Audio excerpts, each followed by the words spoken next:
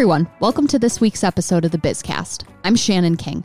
Last week, I talked to Kevin Grigg, President and CEO of Fuss & O'Neill, with locations in Manchester and Trumbull, as well as many others across New England and in California. Kevin is also a board member of CBIA and an appointed member of the Governor's Climate Change Council. Fuss & O'Neill was recently recognized as one of the best places to work in the nation. I had a great conversation with Kevin about the importance of diversity in the workplace and why it leads to higher profits, more customers and clients, and a better chance to attract and retain a talented workforce. This ended up being a really deep conversation, not just about diversity, but also change and culture in business and in our communities. If you like this conversation as much as I did, please share and subscribe wherever you get your podcasts. And here is my conversation with Kevin. I wanted to ask you about your recent award, one of the best places to work. First of all, congratulations. And why are you one of the best places to work? This award is based on two things: internal employee survey results and external company surveys. So our employees and our clients weigh in. I think that while our compensation and our benefits, for example, are good, certainly comparable to our competitors and in some cases better, I think what really drove the results for our employees is that we have consciously given them more of a voice over the past several years, and they've seen us listen to what they've told us, things that we need to do to increase engagement, for example, and we have followed through on a lot of that stuff. So, for example, we had a committee called Gender Equity and Leadership Committee, which has since been transformed into a more of a diversity-focused committee to address some of the racial pandemic issues.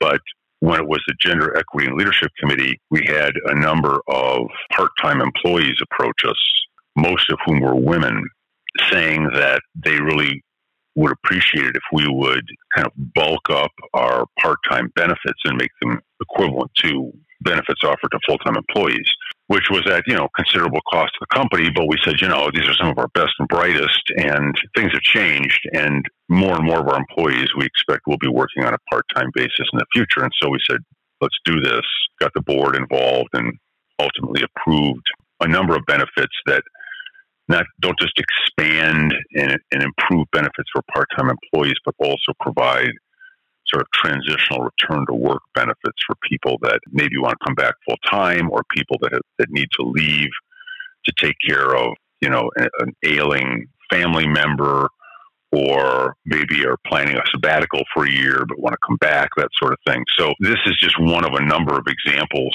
of things that we've done to listen to the employees. And I think when you do enough of that over time, they sit back and they say, hey, these folks are actually listening to me. And I think it's those kinds of employee-driven engagement initiatives that probably won the day for us with the employees. I think with regard to clients, 80% of our business is sole source, meaning we don't have to compete for it. And that's a blessing and a curse. But the blessing part of it is that we've been in business for so long. We've been in business for almost 100 years. People know us. They know that we consider our relationships with our clients to be absolutely crucial. It's not just lip service to us. And so while we're not the cheapest consultants in town, I think that our clients know that if you come to us, the job will get done, and it will get done well. It'll be a high quality project or product. And that reputation that we have for delivering for our clients, and maybe not being as willing to compromise on quality as some other firms may be, I think is probably what drove the high scores that we got from our clients. So those two things are really what drove the receipt of the award. Yeah, that's really interesting. Question, have you noticed a return based upon employee changes, or employee-driven changes, I should say? Have you noticed any difference in output or performance? Well, when I came to work for F&O, which was towards the end of calendar 2012, the company was struggling a bit financially. And by the time I became CEO, which was 2 years ago, I came to the company as a chief operating officer. By the time I became CEO, which was 2 years ago, we were consistently quadrupling the profitability the company was achieving when I joined. And I think that there were two reasons for that. Number one is I brought a bunch of sort of best practices to the firm. And of course, people had to be willing to do that stuff in order for it to work. But the other was attitudinal, it was behavioral. It was changing the company from being, it used to be run a little bit more along the lines of a traditional partnership where you have these silos that are each driven by partners, and it's not very collaborative, and, it's not a good growth model. And so we tried as best we could to break a lot of that down, which was a challenge, of course, and get people to think more like and function more like a team, and not so much worry about the profit and loss of their specific organization, but get them to think more about what they can do to contribute to the whole. And I think that those attitudes, of course, change slowly, but they have changed. We've diversified ownership of the company. We had no women on our board of directors. We now do. We had no female owners of the firm. We now have 6. And so a lot of things about our culture have changed, but the point is, the cultural changes have been driven towards a more collaborative behavioral model.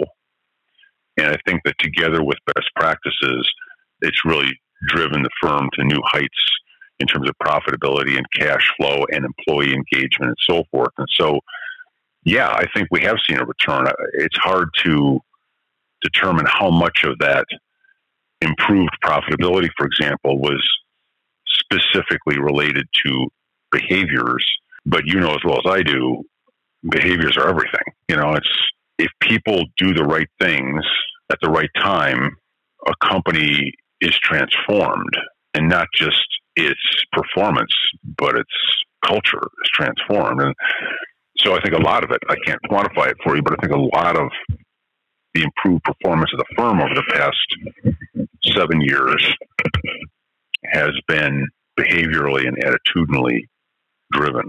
I also wanted to ask about you were just mentioning this before, but your commitment to diversity. So not just gender, because you're talking about more representation of women on the board and as owners of the company, but also racial and absolutely sexual orientation and gender orientation can absolutely be included. So can you talk a little bit about that and why that commitment is so important to not only your business, but all businesses?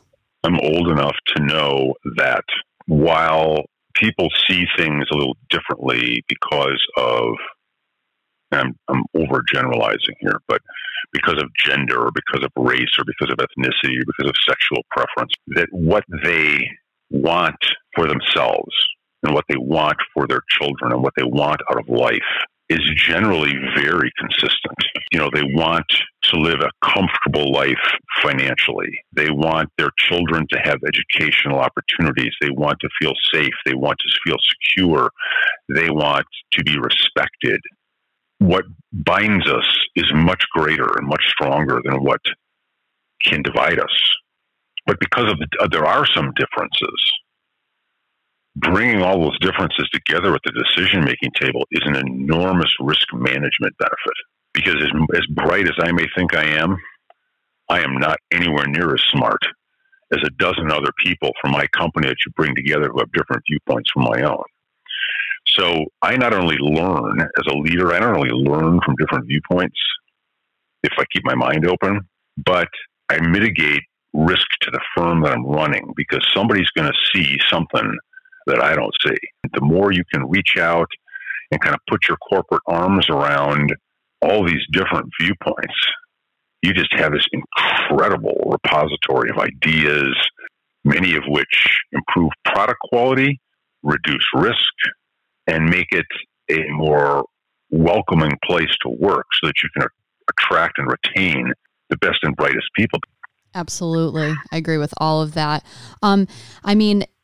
What advice would you give to companies that are trying to be more diverse, particularly among employees, to get them more engaged? Is it as simple as just asking a bunch of different people with different backgrounds and differences to get in a room and start working together? Is it as simple as that? No. But that's I would say it's necessary, but not sufficient. Leadership has to be 100% behind this. Mm-hmm. I mean, in my weekly State of the Firm addresses, one of my standing agenda items is, what is the company doing about social justice? And you know something? Everybody gets tired of hearing me talk about it. Even our minority employees, because they feel exposed, right? They get tired of me talking about it. But they also all understand this is not going to be comfortable. And as long as we're changing, whether it's with regard to diversity or other business practices, it's not going to be comfortable. Change is not comfortable. So you have to have leadership that is totally behind this, understands the discomfort it's going to create to their organization, and is willing to move through that change, and be undeterred by the resistance to that change.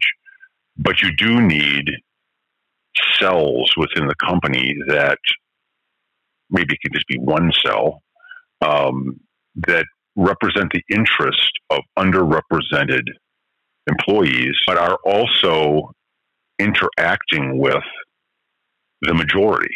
So you can't be perceived as cooking up all this stuff in a smoke-filled room, because that makes the majority very nervous. So it has to be an open and transparent process. And that in turn has to be consistent with an overall open and transparent culture of the company.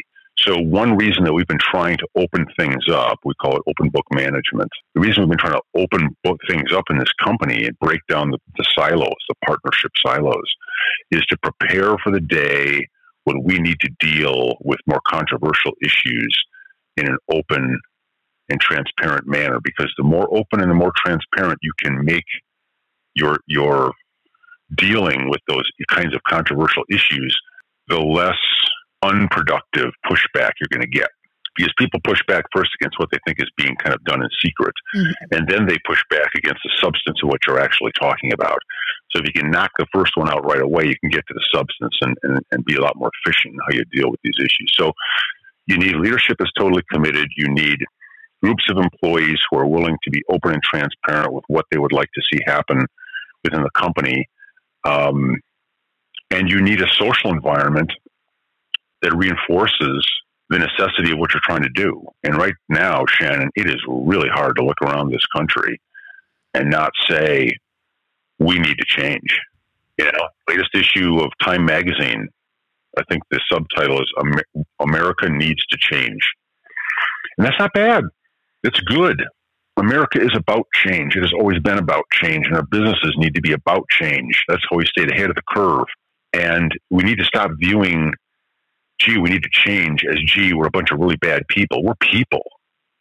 We make mistakes, and man, we've made some pretty grievous ones in the past. There's no question about it. But we are also human beings, and we are Americans, and we are committed to positive change, and we just need to learn to work together to keep that change moving. And the more we resist it, the more inefficiency we deal with, the more we lag behind the competition, the more social friction we end up having to experience.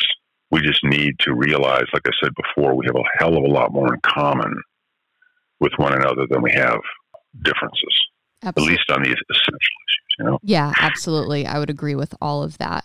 Well, Kevin, those were all the questions I had. So thank you so much for talking with me for a bit this morning. This was a great conversation. I love this, this commitment to diversity and why workplace culture is just so important and it's so imperative. And change is very hard.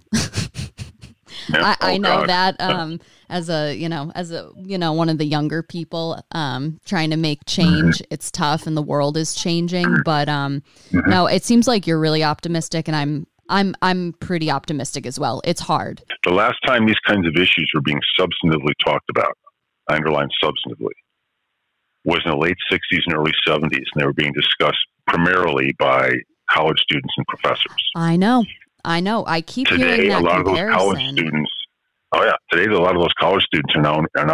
Some of them are. Many of them are white people, and they're in positions of great influence, and they see the need. And I think, in fact, I was talking to one of our African American employees about this just this week, and she said one of the greatest sources of hope she thinks in the Black community is just that finally we've got some white people who are socially committed to change, positive change. And to the extent that we're right, we'll see it. For the latest COVID-19 information, visit CBIA.com. Follow us on Twitter at CBIA News and on Facebook. Call us anytime at 860-244-1900. Stay safe out there.